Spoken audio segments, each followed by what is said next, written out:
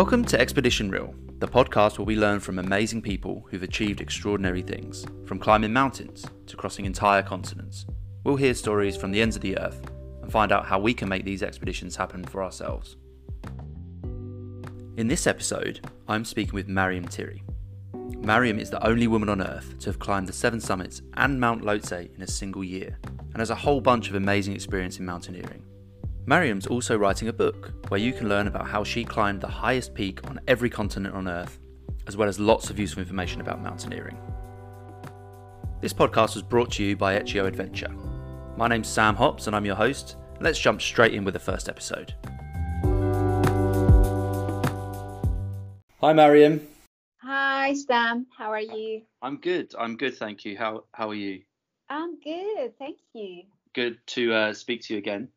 I have to say, super excited to have you as a guest on our first ever episode on this podcast. Hopefully the first of many for us, but really excited to hear more about your experiences. I'm sure many people will be as well. My pleasure. I'm also very glad to be part of this interesting podcast, especially to be your first guest. Yeah, absolutely. So obviously you have some incredible experiences. You've climbed all 7 of the highest peaks in the world on each of the continents, and you did it in 1 year, which for those that don't know includes Mount Everest, and amongst other experiences and achievements. And I'd really like to kind of go back in time a little bit and figure out and hear from you really where it all started. How did you get into this kind of crazy world? Yeah, it's a good question. So let's say the whole thing started when I was living in the south of Germany. I'm originally Moroccan. I grew up in Morocco, but for my studies, I went to Germany, where I studied business administration. And it's when living in Bavaria, this is let's say the area close to the Alps in the south of Germany. And basically Bavaria was my home for more than a decade. I studied there, I worked there. And it's when living there that I discovered hiking. It's a kind of, let's say, local hobby. So during weekends, everyone would go to the mountains for nice hikes, nice walks. And at the beginning, I was happy hiking through those beautiful Bavarian villages. But then very soon, I started looking for more. I wanted to challenge myself. I wanted to do bigger mountains and do something completely new. And this is how I moved to climbing. So I took several classes, mountaineering classes with the local alpine club. I had like very experienced guides who were teaching us rock and alpine climbing, all kind of things that you need when you're in those big mountains, like crevasse rescue, ice climbing, etc. So this is how the mountains became part of my life. Yeah, it's quite important, really. I think that a lot of people don't realise that it actually is a fairly slow build-up normally to those kind of mountaineering expeditions, and that there are actually courses and things that you can go on to learn, even the basic technical skills and first aid, etc. So it's good that you were kind of exposed to that in the place you grew up. Quite fantastic, really, to have grown up around Bavaria. But I do wonder what actually made you decide to attempt to climb all the 7 summits. What was it that drew you to that particular incredible challenge? I would like to maybe to focus on something before explaining you or before telling you the story. Yeah. I'm like a very, let's say, a very ordinary person. So Mhm. I don't have a climbing like, or before that I didn't have a climbing CV. I started hiking, like the majority of people, or like many people in Bavaria, living in Bavaria, let's say. But then as I said, I had this vision of doing big mountains, of climbing big mountains. But at that time, I was not thinking about Everest or any peak above 4,000 meters. Yeah. Um, so, but then when I started like going with friends, with fellow climbers, in the Alps, we used to do some long hikes. We used to go rock climbing. Mhm. I learned about Kilimanjaro, Right. and I had the fellow climber who who climbed Kilimanjaro basically, and this is how I started thinking about the seven summits. So like I went home, I made some research on the internet, and I learned that there is this challenge of climbing the highest peak of every continent, and I said, wow, that's exactly what I wanted to do, because it combines, the passion that I had of traveling. I love traveling, and the other passion that I discovered also, which is mountain climbing. But for sure, at that stage, I was very, very far from having the needed skills and the needed experience for climbing those summits, because when we say the seven summits, so there are the highest peaks in every continent. So there is the altitude aspect. There is the cold. Uh, so many factors uh, to deal with. And yeah, so normally it takes several years to complete the seven summits. But then here comes my challenge. I wanted to push myself to the limit and do it in 1 year. Wow. Yeah, Uh, it's very, very tough. yeah. I can imagine. They say that even just climbing one 8,000 meter peak is enough to kind of put your body into recovery mode for pretty substantial amount of time after that. So to climb all the other mountains, and correct me if I'm wrong, but you climbed Everest and Lhotse basically back to back. Uh, Exactly. so yeah, I mean, I'm sure we'll talk more about that in a bit. But what possessed you to want to do it in 1 year? Are you just particularly ambitious, or was you motivated by someone else that you'd seen who maybe had done it? Or? No, it was like my own challenge. Like I wanted to see how far I can push myself physically, but more mentally. Mm,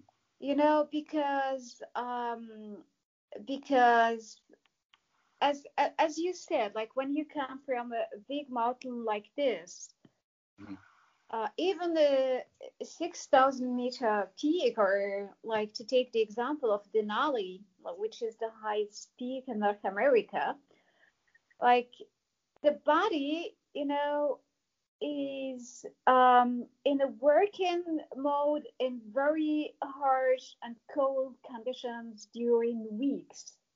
So when you return from such an expedition, really you notice that the body needs a long, long time to recover from it. And doing the seven summits in 1 year means that I had a very short break between each of the expeditions, meaning, I went back and I I had to start preparing the next trip. Yeah. So how long over the course of the year, how many of those months were you actually on location on an expedition, and how many months were you at home? I would say, well, I didn't count the days exactly, but I was around 5 to 6 months. I was Wow. away from home. 6 months, yeah. Incredible. Some people Yeah. go backpacking for that long, and that's long enough. But thrown in the mountains is certainly impressive. And I think most normal people really struggle to understand just how tough that really is, because there's not really much in normal day-to-day life back and forward to the office that is really comparable. You know, so it's kind of hard to put it in context. What was your kind of hardest experience during that year? I think, all all those expeditions were really really hard, but what I found really hard was the fact that I had to function a whole year, and to prepare myself mentally and physically. I had a training plan, I had the nutritional plan that I had to follow, and there was no room for giving up or skipping a training, or this was very, very challenging mentally as well. Yeah. But the other thing is, like, the climb on itself. Yeah. We see, as you said, I'm doing my best to inspire others to do, to follow their wishes, and to climb their own mountains, their own Everest, their own seven summits. Sure. Yeah. And the summit pictures that I'm sharing, for instance, like, they show me happy with a big smile, standing on the top Yeah. of the summits. But you know those pictures, they reflect, like, few summit moments and even minutes Mhm. of the whole climb, but they are the reward of days and even months of very hard work. Sure. So so as I said, I talked about the preparation. So to climb those mountains takes rigorous preparation, physically and mentally. Mhm. And for instance, to climb Everest, you need to be able to deal with altitude, be away from your family and friends for 2 months. For many, this is mentally very hard. And if we talk about Denali, for instance, as I said earlier, Denali have to deal with the extreme cold, and the harsh weather conditions in Alaska. Elbrus, which is the highest mountain in Europe, which is located in Russia, is famous for its extreme winds. But, like, to summarize, I would say that, like, the major challenges, or the hardest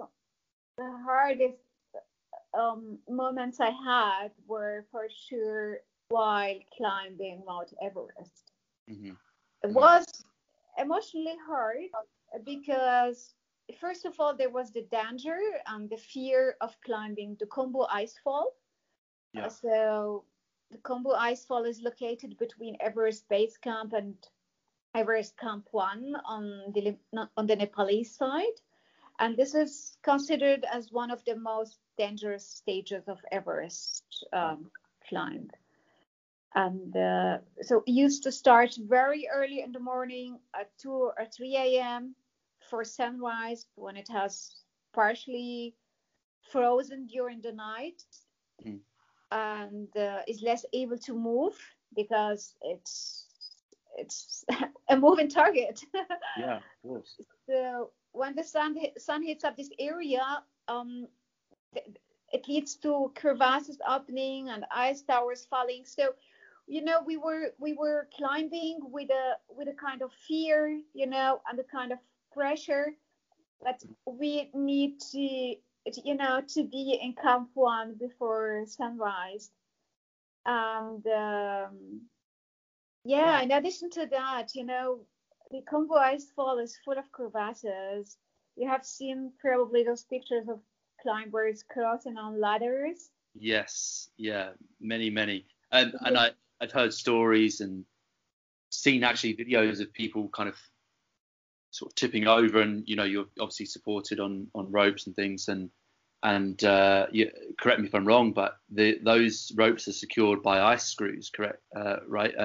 Which at certain temperatures, obviously the ice becomes a little bit less frozen, and those screws can become loose. So I can only imagine how that must have felt, kind of waking up early in the morning and approaching that obstacle. What does it actually feel like? Because everyone sort of talks about peace of mind and kind of finding inner peace and those kind of things, and Nepal particularly is very well renowned for that kind of school of thought. But really, it's peace from your mind. And I found the various people I've spoken to as well kind of have suggested that actually in those moments when you're trying to overcome a mental obstacle, whether it be pushing your body harder and harder or overcoming a fear or an obstacle in that way, that all of your attention is diverted to the task at hand, and you're focusing on your breathing and your anxiety, and actually it's quite peaceful, and afterwards you have some sort of sense of elation. Is that something that you could relate to after kind of navigating the icefall and moving on to the next stage? To a certain extent, yes. And this is the thing where I like about climbing, is that you leave, or you have to be focused, and you leave the moment, and you see all the time, at least I'm not talking about myself, when I go through those difficult moments, or let's say very challenging moments, I do my best. I focus on my work, because I see it as a work. I have work, I have a duty, and this is to climb a mountain. And I start recalling, all the similar moments I went through in the past. Yeah. Like, for instance, when we were climbing Everest, for instance, or we were going through this Congo Icefall, and it was very cold in the morning. It was even more colder as we were in Camp 1 and Camp 2. But I started recalling my experience in Denali. Yeah. Denali is not that high, but is famous for its harsh weather. And I was thinking, okay, like, Mariam, remember how you deal with that. So take some deep breaths, and think that when the sun will come up, this will warm up your body and you will feel better. So it was just like kind of talking to myself. Yeah, cool. And I think it's very, very, very important to keep the focus and to keep the motivation. But as you said, later on, you think about those moments, and you have to get your lessons learned from them. but like the main thing is to stay very, very, very focused on the target and on the job that has to be done. Yeah, one step at a time. Focus on the task at hand and while you're there. Exactly, and not to worry too much about tomorrow, the weather. This is something which I recommend. Especially new beginners in mountaineering, is just think about your current day and make just short-term plans, like tomorrow, okay, I will do this and I will do this, and don't think like, okay, how will the weather be in 1 week or 2 weeks? This just bring a kind of insecurity and might be not really very motivating. Yeah, of course.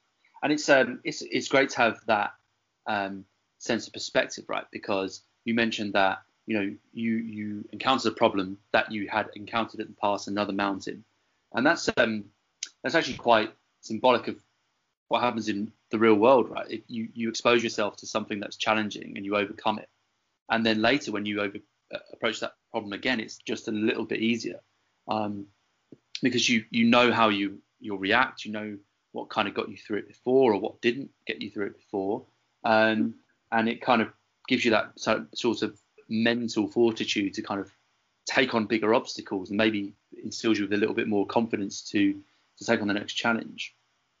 Exactly. So we all build up with the time a kind of toolbox, right?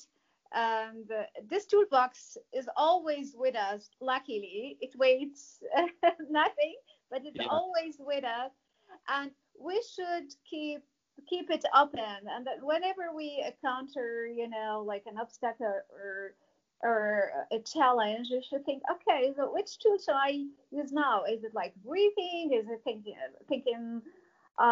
in a more positive way? Is it thinking about my family, for instance? Is it thinking about my country? I want to make my country proud. Those kind of things. And it can be very, very motivating.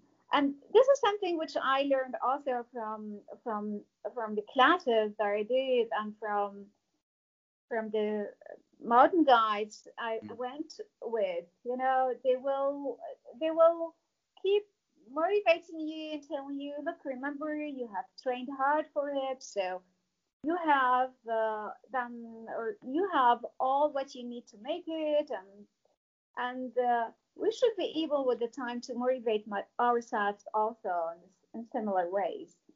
Yeah, absolutely. I'm sure a lot of our listeners are going to be really desperate to find out the answer to this, and so few people on Earth have ever experienced it. But what is it actually like at the top of Everest, or at the top of any mountain for that matter, but particularly Everest? What does it feel like? Yeah, it's an interesting question, but let's talk about how does it feel like to be at the top of the world, because it's a question that many are asking me. So as I reached the summit of Everest, actually it's a small plateau. I just couldn't believe it, because we were climbing in the darkness. Sure. Yeah. We started the climb we arrived around 3:30 in the morning.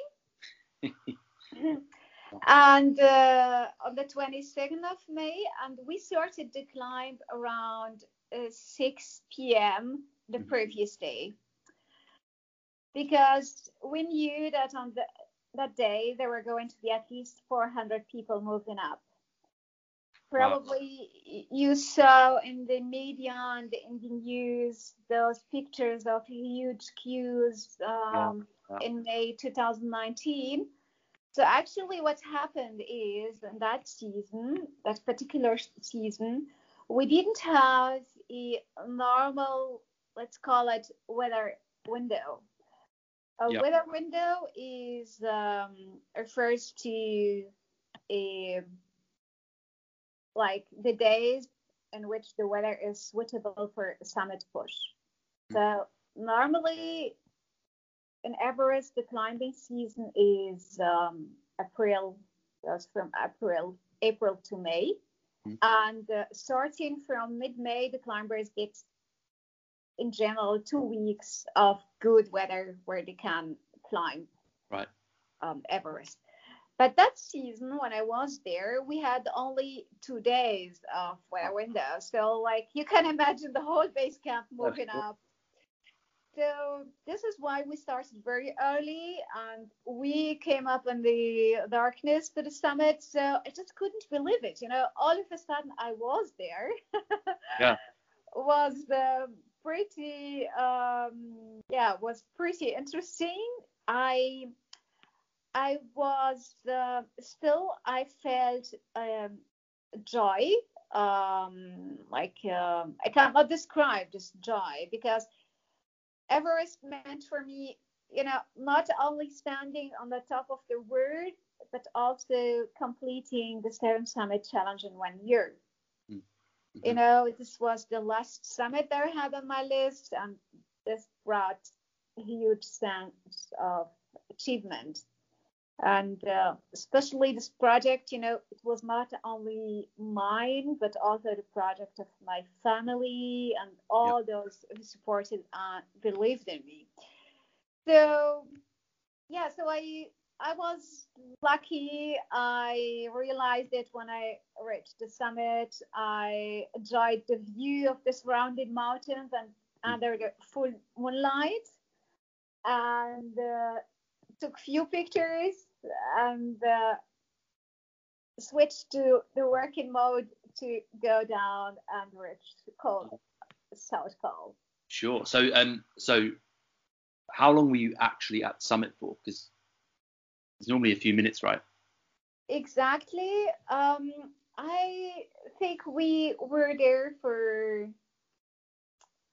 15 minutes. Yeah.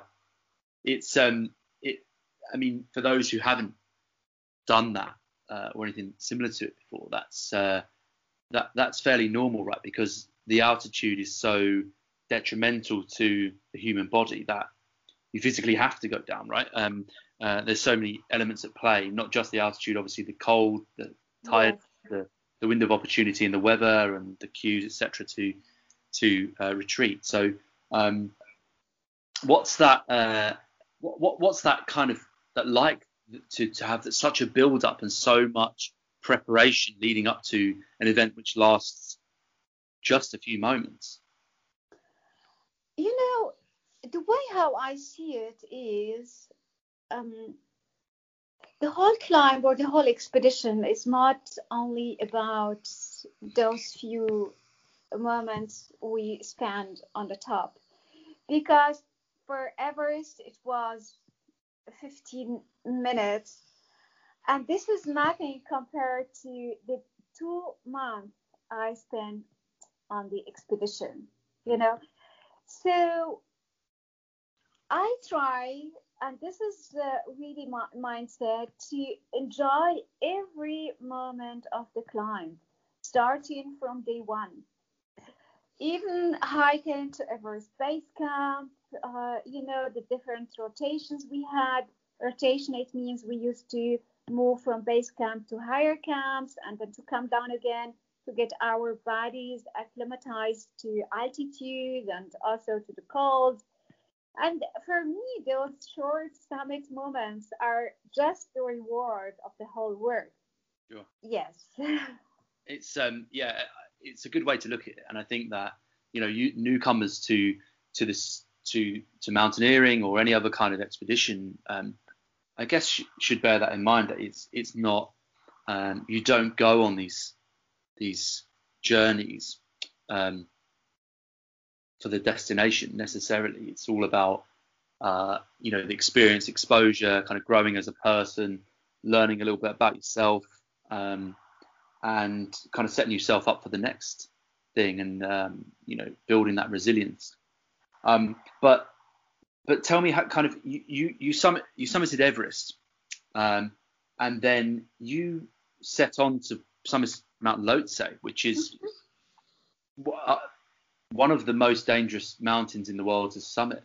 How do you prepare yourself mentally to summit the highest mountain on the earth, and then when most people kind of feel rub their hands and they go home and they feel like they've had this crazy achievement, which they have, how do you prepare yourself mentally to go and kind of do it almost all over again? Yeah, actually, it was a big challenge actually to climb the double, we call it, the combo double. And the challenge was not only physically, as you said, because after climbing Everest, and the body has been, we have been for a long period of time above 8,000, almost at 9,000. There is a lot of pressure on the body. It is the thin air, and normally after Everest, you just want to go down, go to lower camps, enjoy, celebrate. And so there is the physical challenge. Like when I came back from Everest to South Col, which is the Everest camp number 4, it was in the morning. Like I had to try get some rest, sleep, eat, hydrate, and get myself, in the working mode again, to climb Lhotse. And Lhotse is more technical than Everest. And so this was very, very challenging, getting like this physical and mental fuel, let's say, to be able to finish it. And the other thing was to be able to focus on Everest, because Everest was part of the 7th summit, and like trying to think about Lhotse, and Everest at the same time, this is can be very disturbing. Yeah. And Everest at that moment was, let's say, had more importance. So I had to set up priorities. So I said to myself, okay, now I'm going up to higher camps. I'm going to Camp 4. I'm focusing now on Everest. But at the same time, I was keeping in mind that I have to keep some energy left for Lhotse as well.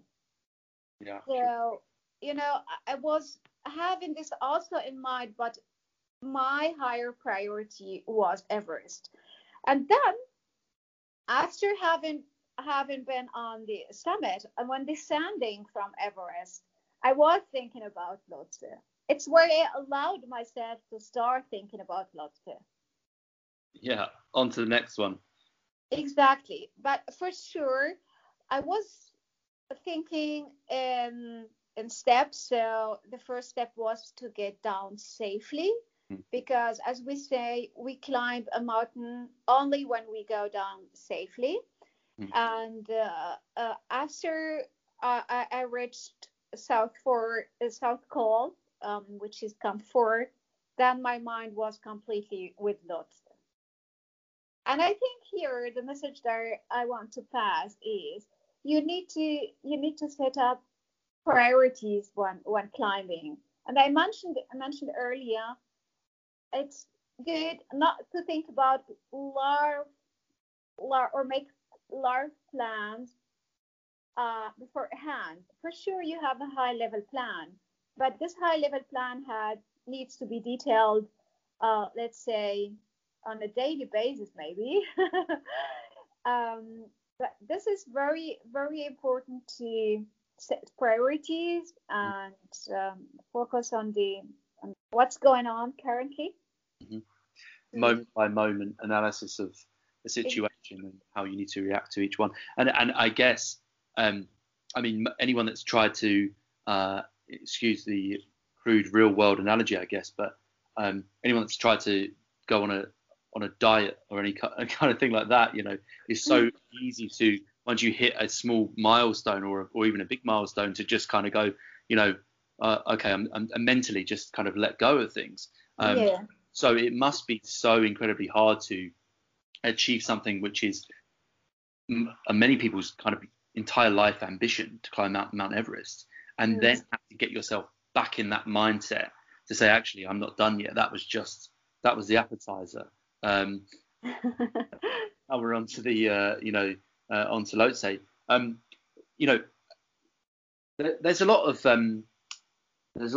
discussion, I guess, around the three, Everest, Lhotse, and K2. And I guess my question is, what was your favorite of the two as an experience between Lhotse and Everest? It's a very hard question. You know, Everest is very, very special. Yeah. You know, it's the highest mountain in the world. I think we are clear about what Everest is.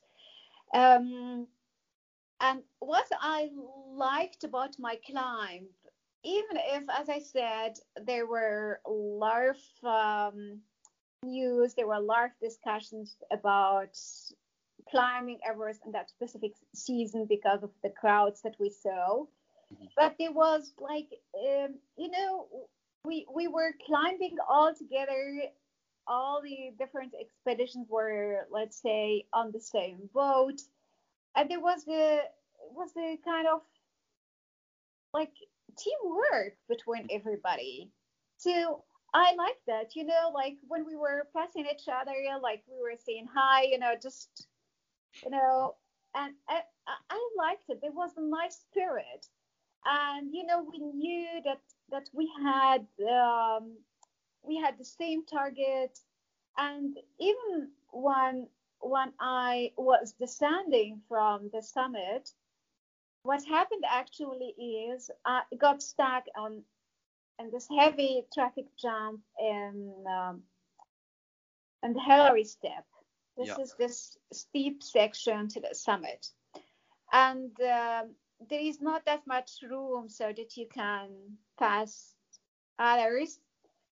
And I was just like seeing crowds coming up. But the nice thing is, you know, there were people who were just like, you know, holding me when I was switching my carabiners, and then, you know, like saying congratulations with the little move of their heads. And I like this very much. Yeah. On the other hand, Lhotse, we were that day maybe 15 to 20 people maximum climbing. Wow. And long decline, so we had an incredible view of Everest.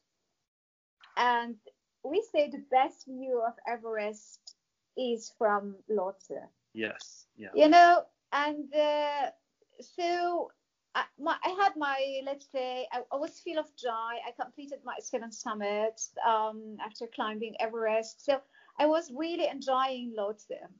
We were, as I said, it was not crowded. It was, some sections were really technical, you know, and very, very steep. And Lhotse, especially the last part, is famous for its strong wind. So it's exposed to strong wind, and was tough. So I remember, like, we stayed only very few short minutes, maybe like maximum 5 minutes. We took pictures and went down. Yeah. But it was a nice empty climb, you know, with this beautiful view of Everest, just something that I cannot forget. But it was very, very, very tough. Yeah, I can only. I've heard lots of stories around the technicality of Lhotse and K2 as well, compared to Everest. A lot different actually. Even though the proximity is not too far, the climate fragility, I guess, at that kind of altitude and those sort of areas really can vary quite a lot between mountain and mountain. But tell me what's out of your entire experience, to date, I guess. If you had to tell one story, what would it be? Actually, I have a very funny story to tell you and to share with your audience. And this is actually a funny story. I think it's or crazy story, let's say. This is the craziest story that ever happened to me. And guess what? It occurred above 8,000 meters. So actually, as we came back from Everest Summit in the morning, I agreed with my expedition team that we were leaving for Lhotse later in the evening after midnight. So we agreed on the timing, and I rested in my tent in Camp 4, slept a little bit, even if at this altitude is very, very hard to sleep. Mm-hmm. It's another aspect which makes it hard to live at this altitude and what we call the dead zone, which is above 8,000 meters. So we agreed on the timing, and I was ready actually. Midnight I was ready. I was standing in my big boots, in my crampons, ready to go. But there was no one from my team there. I wandered the camp to look for them in vain. Shooting Camp 4, Everest Camp 4, or what we call South Col, is like being on the moon. It's dark compared to base camp. Like base camp is always like a small village. But Camp 4 is like, it's dark. It's very hard to recognize the own team tents. So I saw nobody from my team. I double checked again my phone. Okay, it was 12. I double checked my watch. It was midnight. Like I had been waiting for more than 30 minutes, walking around, etc. So I thought, okay, so for whatever reason, they must have gone. Maybe they didn't find my tent, or they couldn't wake me up, or. So I took off my boots, my crampons, unpacked my sleeping bag, and went back to sleep again. And 2 hours later, I heard my Sherpa opening my tent and asking me when I was ready to go. And I was thinking, what? I was ready to go already like 2 hours ago. Didn't we say we're meeting up at 12? And he told me, it's 12 now, it's midnight. And in fact, what I realized is that my watch and my mobile, they were synchronized. And they both switched to China time. So my mobile switched to China time. And my watch as well. And this is why I was living in another time zone than my team. Because Camp 4 is actually close to the border with China. Yeah. Wow. Firstly, it's amazing that you that your phones still work in those environments. But anyone that's been late for an international phone call because of a time zone confusion, that will relate to that, but not so much in that kind of environment. It's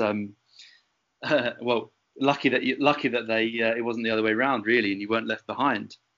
Exactly. That's how I saw it at the end. Oh wow.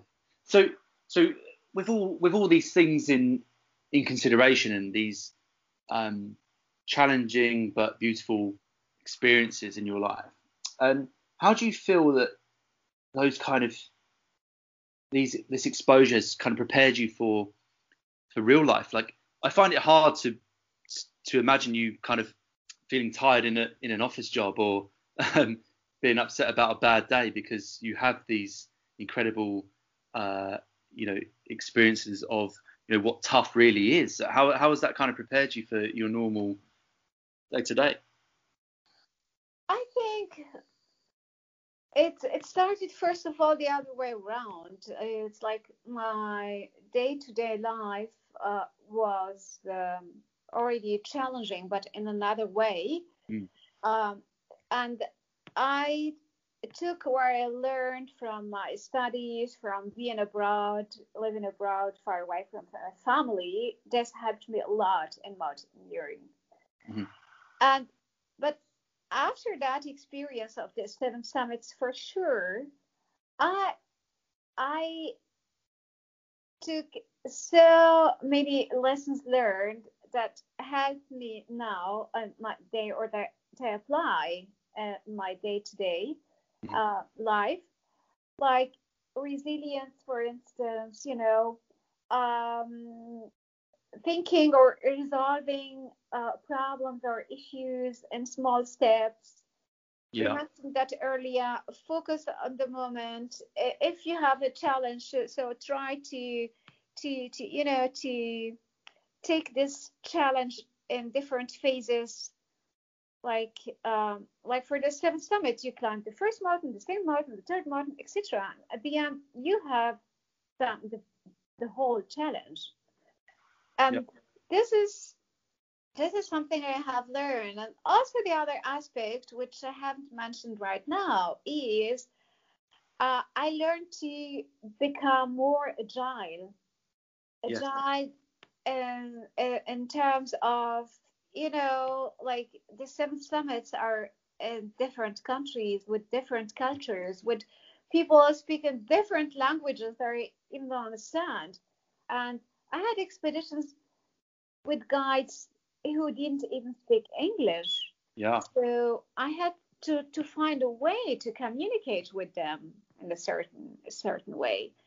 So there is a kind of empathy, which we built through those expeditions, and it's a great human and cultural experience, and also the teams. I was not doing my project with the same people, so for every expedition or during every expedition, I was with a new team. We were coming from all different parts of the globe. Everyone is having his own culture, his own experience, personality. And I had to learn to be part of the team, to contribute to building a team.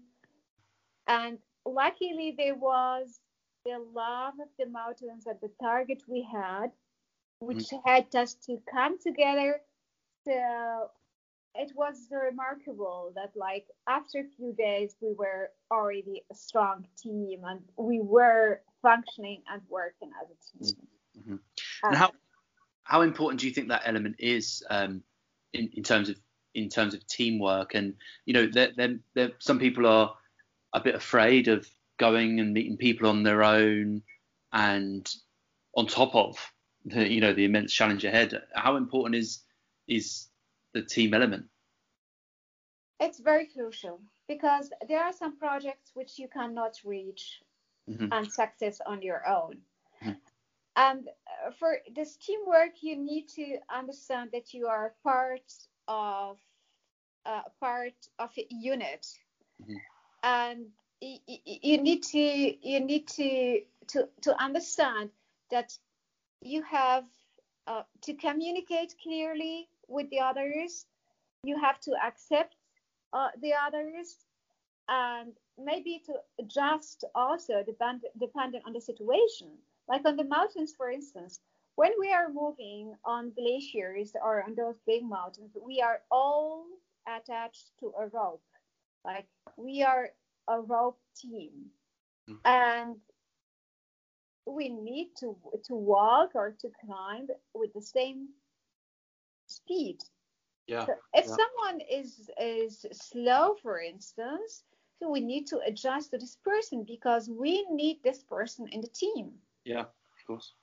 And I think if we apply this rule also at work or even like our personal and social life, we can reach a lot because every person is valuable with its personality, with its good and maybe not perfect sides, because this person is part of a team. Yeah, absolutely. And every person has a unique but crucial role in the element of that team, and even in terms of on the simplest of terms, in terms of morale. Yeah. Looking out and supporting your teammate, and if they are struggling with or presenting signs of altitude, and be under no illusions, anyone listening, that people who climb Everest are, and I'm sure you agree, a very determined group of people, and it's very easy for someone with a very determined mindset to overlook warning signs of altitude sickness or exhaustion. And I guess you rely on your teammates to kind of act as your second pair of eyes to say, hang on a minute, something's not quite right. Maybe we need to adjust or react to this situation. Exactly. And this is a very good example what you're mentioning, and also I think it's important to consider the human aspect, in those kind of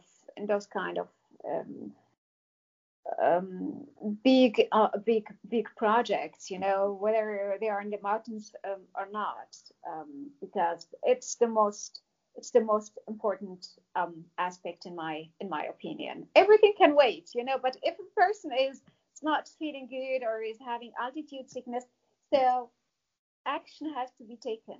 Sure. Every minute is crucial. Absolutely. And if we think about someone who maybe listens to this, who has big ambitions, and they want to achieve the things that you've achieved and are inspired by your adventures, how would someone like that get into? What's the pathway for them, in your opinion? What advice would you give for them to get into this kind of thing? Mm-hmm. So based on my experience and my mountaineering curriculum vitae, I would say, as I told you, I'm a very ordinary person. I didn't grow up in the mountains. The opposite. I grew up in Casablanca. Casablanca is not the main city in Morocco. It's not the capital, but is the biggest city in Morocco. It's on the ocean side, so far away from the mountains. But the way how I did it, and I would recommend it to everyone, is first of all to take mountaineering classes, to learn the basics, get safety instructions, learn how to deal with the gear, with the equipment, etc. And exercise to condition the body and build a strong stamina for climbing mountains. Do training for core, for instance, because this helps keeping us safe from injuries, especially in mountaineering. We carry heavy backpacks, there's always a large load, and that's very very important. And once you start doing hikes, climbs, etc., so always be prepared and plan ahead of time, because climbing is not only about mountains and moving up. It's about logistics, about getting the right gear, understanding how your own body functions, and this needs some time, And also, which is very important, is search first for climbing your target mountains. Ask for recommendations. Look in the internet. There's plenty of information. Get all details about the weather, all those kind of things to know what you're expecting. And then, with time, you build up your knowledge. You become stronger mentally, physically, so if you climb today maybe a 2,000-meter peak, maybe you can set as target, okay, next season I want to climb something higher, make maybe a technical climb. So setting targets is very important. Yeah. And the main recommendation and advice is, don't be afraid of failure. Failures are just a way to learn. Most people, they don't dare take in big projects because they just think, okay, this is too big for me, I can't do it. No, try it first. Even if you don't succeed from, the first step, try it again. Then you will move to the next step and have confidence in yourself and think positive. Yeah. Since you've done the 7 summits, how do you kind of fit your continued endeavors around your normal life? How do you go about fitting that in? It's a good question.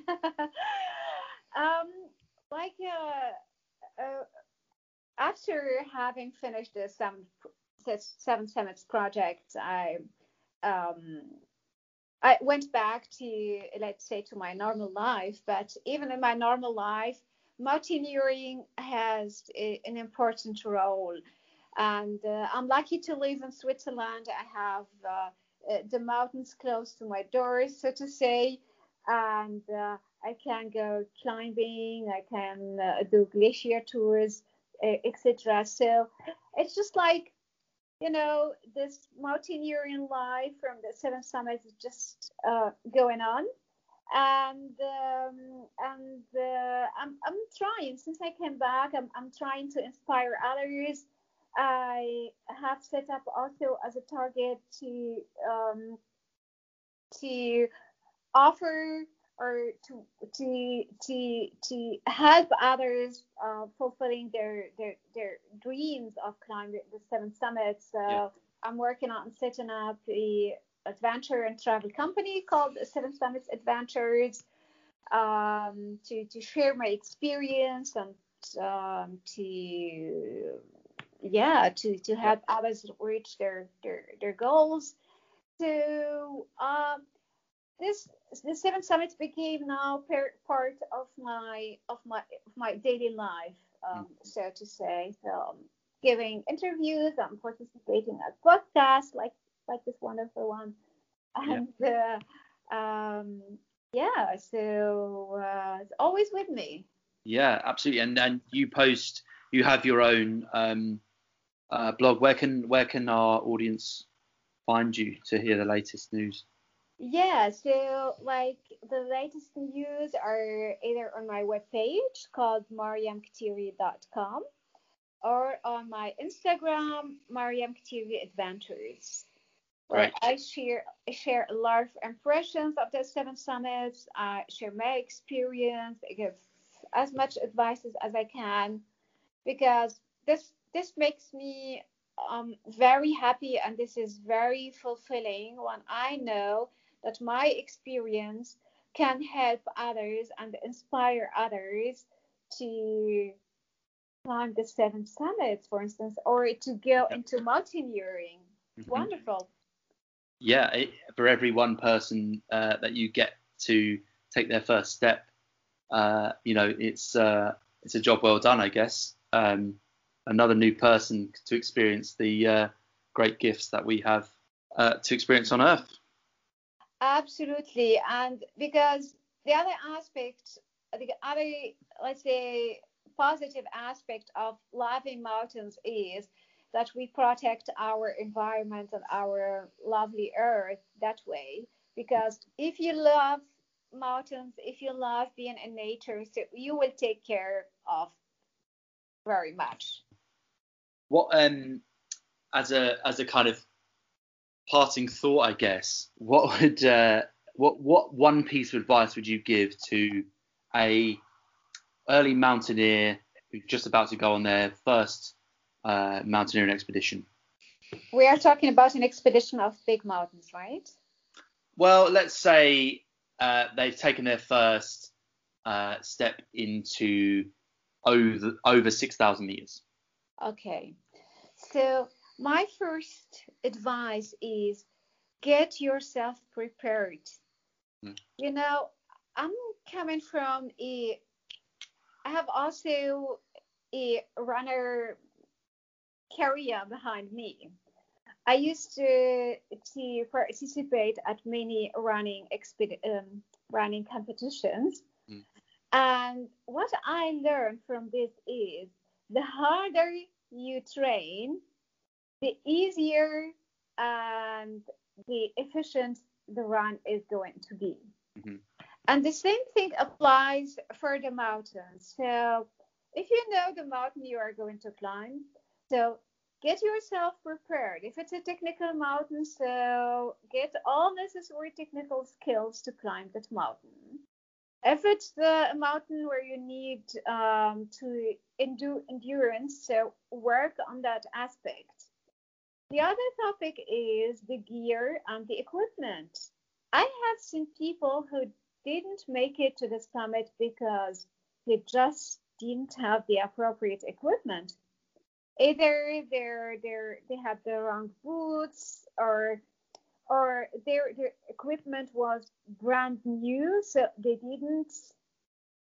didn't try it before. They didn't try their boots before. So get used to your equipment. Get to know it. Try it before every expedition. So that's the first thing. But because people when they start, they are new. It's their first expedition, so everything is new. Try them at home. Try to do some climbs with your new gear at home. And the other aspect is try to not put a lot of pressure on yourself. Just think positive. Think, okay, I want to climb this mountain, but there are some aspects which you cannot control, like the weather, for instance. The weather is a variable. We can influence it in a certain way, but normally if you go on a commercial expedition, the dates are defined very early. And if you are lucky, you might have a weather window during the date. So focus on your job. You need to focus on your climb. And the most important aspect is to take care of yourself. Drink, eat is very hard on mountains, beginning with 5,000 meters, especially at altitude. So drinking is very crucial, and taking care of yourself. If there is anything which is not working properly, talk to your guide, because he is your main contact person, and he has experience not only in mountains but in many different fields, and he might be able to help you, because you need to be healthy, you need to feel good, and it's not only about your target of climbing the summit, but about the whole team. As we said before, you are part of a team.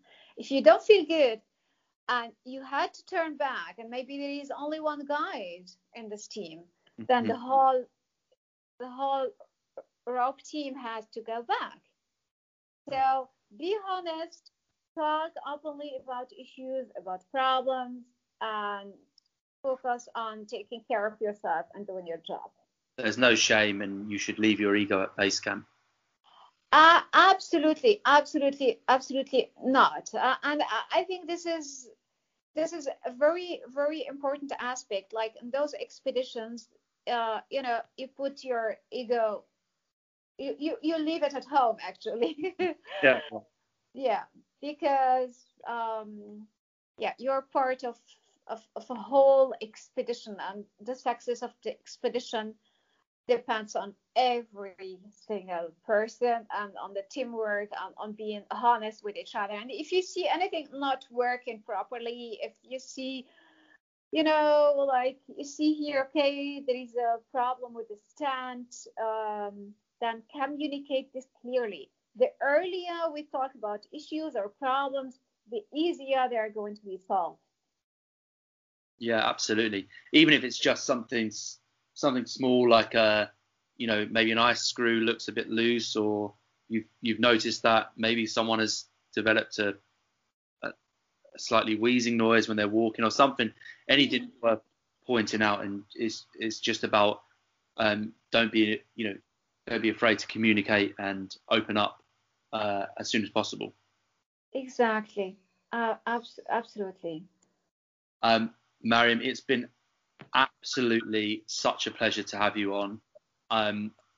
So fascinating to hear all of your experiences and incredible stories that you've had. And I really hope that you continue to experience more and spread the word and encourage more people from all backgrounds to follow in your footsteps. And I hope that we can do the same. I hope that maybe we can speak to you again in the future as well. So thanks again for coming on board and for joining us on the podcast. Thank you so much, Sam. It was a pleasure talking with you as well. I'm glad to share my experience with you and your audience, and I hope to meet you and all those who are listening to this podcast and join one of my future expeditions. Yeah, absolutely. Anytime, I'd love to have you back, and I look forward to meeting you in the future. Thank you, Sam. Lovely. Thank you. Me too.